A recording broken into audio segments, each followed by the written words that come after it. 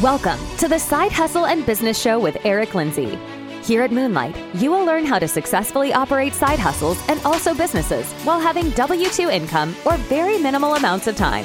You will also receive advice from experts and gain actionable and up-to-date strategies to help you generate income immediately and even help you attain long-term wealth. Here at the Side Hustle and Business Show, we choose to focus on financial security and not job security.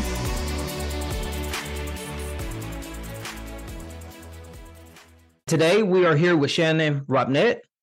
Shannon is a real estate developer and syndicator with a principal focus on multifamily and industrial real estate in a greater Boise area. His accomplishments include investing within the Boise real estate market for 35 plus years.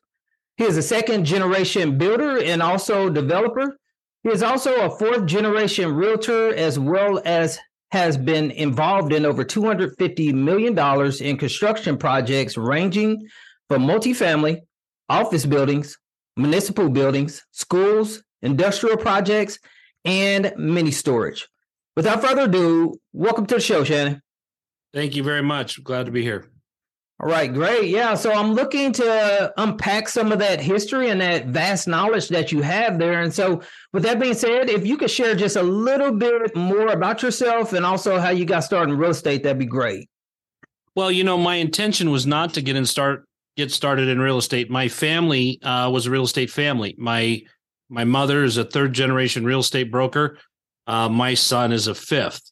My father was a developer and a builder. And I didn't think that's where I wanted to go. I thought I wanted to go to college. I wanted to get into, IT, tech of some sort. And I was sitting there working at a coffee shop to pay my insurance on my car. And my brother's making $45,000 a year, building a couple of houses here and doing some things like that. And I just thought, this is back in 95, 45 grand was a lot of money. Mm-hmm. And I just thought, man, this is nuts to sit here and go to college for the next 3.5 years to do this. And so I started in not necessarily in the family business because there wasn't a business to be part of, but I started building houses, and I quickly learned that I didn't like homeowners. So I got into the commercial space, and I built a commercial construction company with over 45 employees, and we were doing a lot. And I just started to see how when I did a building and I finished the building for my client, my paycheck stopped, but the client's paycheck kept going and going and going as long as the rent kept coming in. And so in 2001, I built my first industrial building for myself. 21 years later, I still have two of the original tenants still in the building. In fact, one of the tenants, the business itself, has sold 3 times, but they make gelato ice cream in a 2,000 square foot facility with an 18-foot wide walk-in freezer. That's not something you're just going to move. And so they've literally sat there and paid for that building while I have, worked at figuring out how to get out of working for other people. We started building multifamily. We started doing a lot more industrial. And over the years, we've just built a reputation of being able to develop and deliver. And then we've continued to do that with partners and with LP capital and things like that. So that's kind of the short version of how I got to where I'm at today. That's pretty interesting to not go to college and to go into the workforce building and establishing a general contracting business and kind of making your own way without having to be employed by another person there. Was there any challenges that you ran across, and would you recommend that for young people as of today? I'm kind of the guy that if you cock a gun and put it to my head, I'll find the solution. And so for me, it was always a challenge, right? I mean, there was financial challenges along the way all over the place. And there was a lot of times when, the money just wasn't there and you were just forging ahead on nothing but sheer willpower. But I hear a lot of people want to do, real estate as a side hustle, and it's a great side hustle. It's also a great primary business. And I think people just need to figure out, are you going to do this as a side hustle, or are you going to save up during your primary work and get yourself a 2 or 3 or 4 month nest egg and then just go full time? And it really depends on the person. But I'm the kind of guy that if I have to find the solution, I will. If I have time to find the solution, I'll find it on the last day. Right. So that's great. That's great. Yeah. And it's really popular to be an entrepreneur at this point, and it's a lot of people jumping into the space and is gaining a lot of traction, but there's a lot of hard work and there's also some downsides that comes from not having that dependable check, but it also has a higher ceiling than working for an employer. So you start a general contracting company, and between development and actually owning something that already exists, which one has the better pros and which one has the better cons? Well, a lot of people think they want to buy cash flowing real estate, and that makes sense if you're looking for that. But the reality is, if you're buying a cash flowing property, you're buying someone else's value add. They bought it, they added value, they're now selling to you. You're going to buy it, you're going to hope to add value. And how many times has that been done in the past? But when you take a raw piece of dirt and you create the original value add, and I can give you some examples later, but you create more value up front than you'll ever most likely ever come up with in a value add property, where you're taking somebody else's asset, managing it better, lowering expenses, renovating, getting the rents up, going into the cap rate compression that we saw over the last couple of years. Those kinds of things are an anomaly. But if you want to look at how you're going to do it year after year, time after time, development is a great space. The other thing, that when you're doing development, you're typically in A-class properties, right? You're building new stuff. When you look at what's happening in the market today, the C's and the D's are starting to creep up on their collections, right? They're having more trouble because those people are really struggling to keep up with the rent increases. They're also paying over 35% of their income for their rent. You step up into the A-class apartments, and those people statistically pay less than 27% of their rent. So you're dealing with a different class of tenant that is less likely to go to collections, less likely to have issues. You've got a brand new building. Your expenses are very low, and it's a very easy asset class to manage. So is development in Class A, is that the most focus that you're putting your attention towards within your investment at this point? Currently, we don't work for other people anymore. We kind of phased out of that over the last 24 months. We've just got enough stuff going on our own that we didn't need that. So we were able to just kind of step away from that and be able to create what we need as far as workflow just through our own efforts. Okay, great. Yeah, so I've heard the difference between the A class and the B class and the C class as far as collections, and how you're going to have much more trouble with the C class being able to keep up with being able to make their payments. A class, it definitely does have its perks, but what I'm seeing is the cap rates, it's not leaving a lot of room for you to be able to make a really good cash flow. What is a good way to kind of augment that difference between the B and C class properties and capitalize on the consistency of the A class properties? Well, again, you're talking about buying somebody else's value add. They went through the whole 4-year development process, right? They started out with a ground up development. They wound up with a finished product. Of course, they're going to sell that at top dollar. But the other side of it is, I think syndicators have gotten very short-sighted on the terms that they should be looking to hold. Most of the people that are buying brand new, large-scale A-class properties are those that are REITs. They're looking for a 10 to 20-year investment window. They want to buy it one time. They want to put debt on it one time.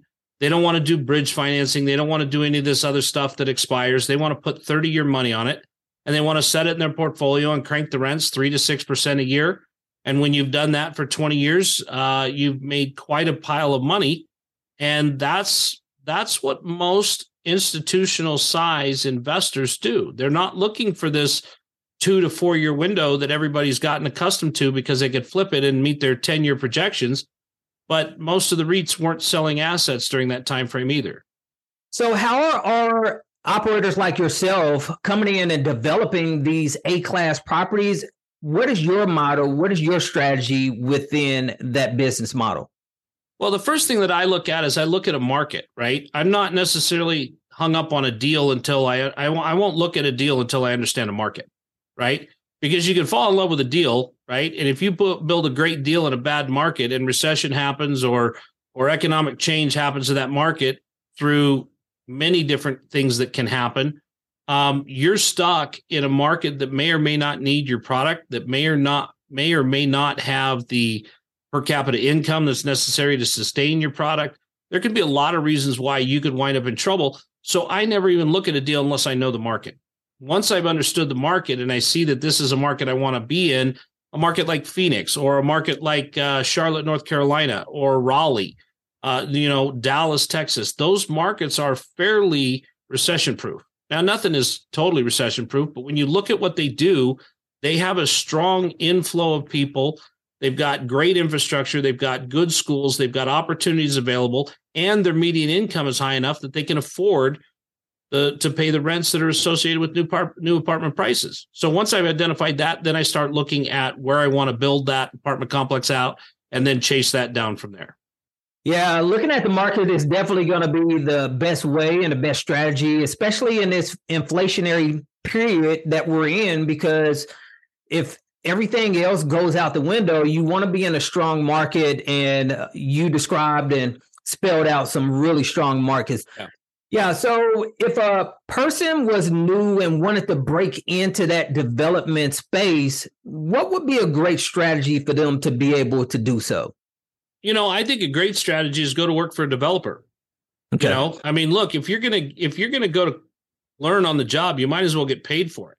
So maybe you start out at the front desk and work your way through the company. But if you've got the drive and you've got the determination and you're always available to do extra things, work on Saturdays, take on special projects, you will get noticed, and then you'll get attention and you'll get knowledge. And if you can do that, why not do that for 5 years and put yourself 10 years ahead of the game, because you learn from a professional that's already doing it on a large scale and is doing what you want to do. Yeah, that's some really sage advice, to go and work for someone that's already successful at it, and you can get inside the machine and see exactly what it looks like firsthand, instead of trial and error and potentially losing a lot of cash in the process. So exactly. Yeah, great insight on that. Hey, if we could go a little bit further into the show, we've got a portion of the show that I like to call our Moonlight Coaching Round, and I love to have guests like you that have tons of experience to share some insight regarding a few questions that I'd like to ask you. If you could just hold your response to between 1 and 2 minutes per question. Sounds good. What is something that you wish you would have known before you started investing within real estate? I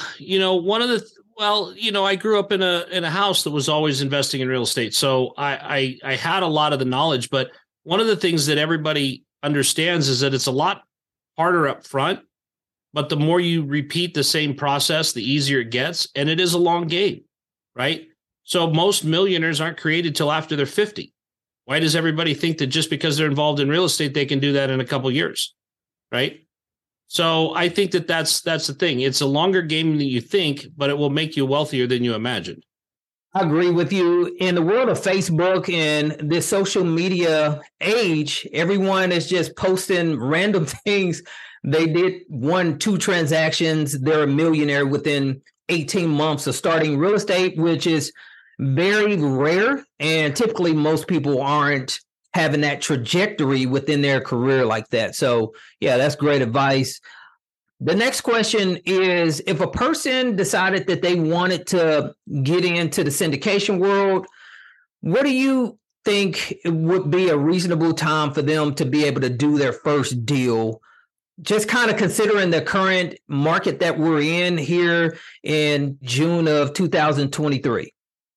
Well, I don't think anybody should get into the market to do their first deal on their own, personally. Okay. There's too much to learn. I mean, you can go to all these mentorship classes, and I don't say that they're bad, but you learn the fundamentals. That's great. But how do you know how to handle real life situations? We're watching syndicators all over the place right now panicking because their interest rates are going up and they don't know how to deal with it. They've never really understood what a forward projection chart looks like for them on their financials. And they never saw what was coming to them, where they was going to run out of cash because they were going to be eaten up by their interest reserves, right? So when I look at that, I always encourage people to be an LP first, so you know what that experience is like. Then see if you can't join a GP team because you're bringing value of some sort, and bug the heck out of the lead sponsor until you get the information you need, because the reality is it all sounds like fun and games until you lose somebody else's money, right? And we're seeing that happen right now because people were careless. People thought, well, this is really easy. And it is in a great market like we had in 21, but it doesn't mean it's always going to be like that. And that's proving to be the case in 23. So I would encourage everybody to start slow and don't expect to know it in less than 24 months. That's a great answer. To come in as an LP, be able to sit in on meetings and hear exactly how seasoned professionals are being able to get things to work within this really turbulent economy that we're in, and then just learning on the job, so to speak. Great answer on that one as well. This is more of a personal question, and to hear and talk with a person of your stature and who has the success that you have. Well, the first thing you've got to do is you've got to take care of yourself, right? You've got to take care of your mental health. You've got to take care of, your mental growth. You've got to continue to learn. And one of the things that I do is I do make sure that I get to the gym regularly. I make sure that I take time for myself. But the other thing that I like to do is I like to combine things that I love to do and turn them into businesses. So one of the things I've always loved to do, and I've been a pilot for 25 years, is I love flying, right? So I've created a flight school. It's a great tax strategy with 100% bonus depreciation on aircraft for year one. That's what it was last year. So you've got a lot of write-offs, but you're also doing what you love to do. So find what you're passionate about outside of work, create a business, create an opportunity, and grow that as well. Then you will be driven by your passion and you make money at it. Great idea there, to be able to get some pleasure out of a business that's actually growing and thriving, because you do need some time to recharge and instead of just going full bore into the business 24 hours a day, 7 days a week. So yeah, great insight on that one. If a person had a very limited amount of time because of W-2 income or another business that they were a part of, what could they do to start a successful business like yours? Well, I don't know that.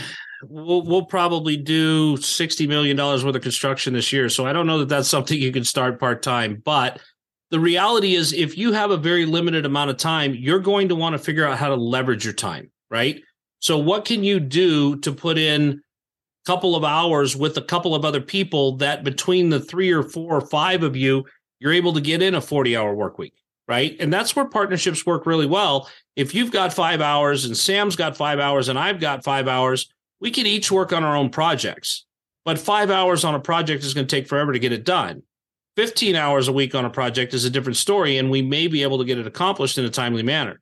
So that's really where I see things are able to happen, especially in the multifamily space where people love to work together, love to collaborate. So if you're short on time, find a couple of people that you can partner with, each take a different section of the deal, chop it up and get it done that way. Moonlighters, that's phenomenal insight that Shannon is providing us with. He's leveraging other people's time, and sometimes you can work with other people and collaborate to get things done. And that's what multifamily uses quite a bit as they operate through the syndication model there. So yeah, great insight on that, Shannon. Last question is, what is the best way for an active GP to connect with limited partners to invest within their syndications? I've found that being a giver is the best way. Look, I put out a fair amount of content that's all about teaching. I don't teach masterminds. I'm not there to educate. I'm there to I'm not there to collect money for education. So I put out a lot of content. I get a lot of people asking a lot of questions, and a lot of them have nothing to do with what I'm doing. But I'm always finding a way to connect with people through social media, through local meetups, through conferences, where we're able to connect one-on-one and build that relationship. Most people like to go straight to the 506C. They don't have to know the guy. They think they're going to throw out an Instagram ad. They're going to have millions of dollars come running in. Doesn't really work that way. It also doesn't work that way if your project ever gets in trouble and you don't have a relationship with your investors. So I really work hard at not growing fast, but growing depth. I had a lady call yesterday, wants to get into one of my deals. I didn't know who she was. I told her we had to talk on the phone because I wanted to know what she was about, where she came from a relationship where the other person trusts me emphatically, right? And so when you build that depth in those relationships, it may be a slow go at first, but the roots will go deep and you will get all of that person and you will get a lot of their contacts as well, which will really start to expand your network in the second, third, fourth, and fifth year. And that's not a strategy and a lot that gets spoken about within these podcasts. You don't really hear about people really promoting building relationships with your passive investors. Is almost the churn and burn model. Get as many LPs as humanly possible and don't be too concerned about getting in depth within the relationships. But sometimes that could come back to bite you with SEC not really having an established relationship with a person, and using your model there, it could keep you out of some trouble for a long time to come, and it'll take you much further down the line. So, hey, terrific answers on those questions, Shannon. We definitely appreciate that, each one of those answers that you provided. We always like to have our guests share a personal development book or either a business book that you would highly recommend for the Moonlight listeners. Do you have one that you would highly recommend? One of the books that I like the best is the book by Chris Voss, Never Split the Difference. You know, I love how he brings in FBI stories because, come on, all of us wanted to be an FBI agent at some point, right? We played that with the little stick guns and all that stuff as kids. But he also then brings that into business and really helps you understand and explain how business really gets done and the psychology behind business. And in my profession, I think it's more important to know your audience and know what's going on with them and know who you're talking to and know how to interact with them in a professional manner that then allows you to move them toward the result they need based on understanding. So that's a great one that I've read several times. Moonlighters, Shannon is doubling down on this, building the relationships and establishing rapport with those that you're working together with. And on the syndication front, that is going to be pivotal for you to have these ongoing relationships with the people that you're investing with. So Never Split the Difference. I've read that. It is a great book and great recommendation, Shannon. Is there any way that some of the Moonlight listeners may be able to reach out to you and connect if someone wanted to connect with you? You know, the easiest way to do that is just go to my website at shannonrobnett.com. If you go there, you can see the projects. We have cameras on our job sites. We've got some of our past projects.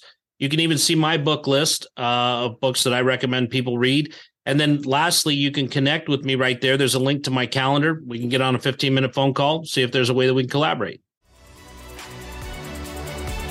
Thanks for tuning in to the Side Hustle and Business Show with Eric Lindsay. Please make sure to give us a 5-star review, subscribe to this channel, and share this podcast with someone who is destined for success. Until next time, let's keep pursuing financial security, not job security.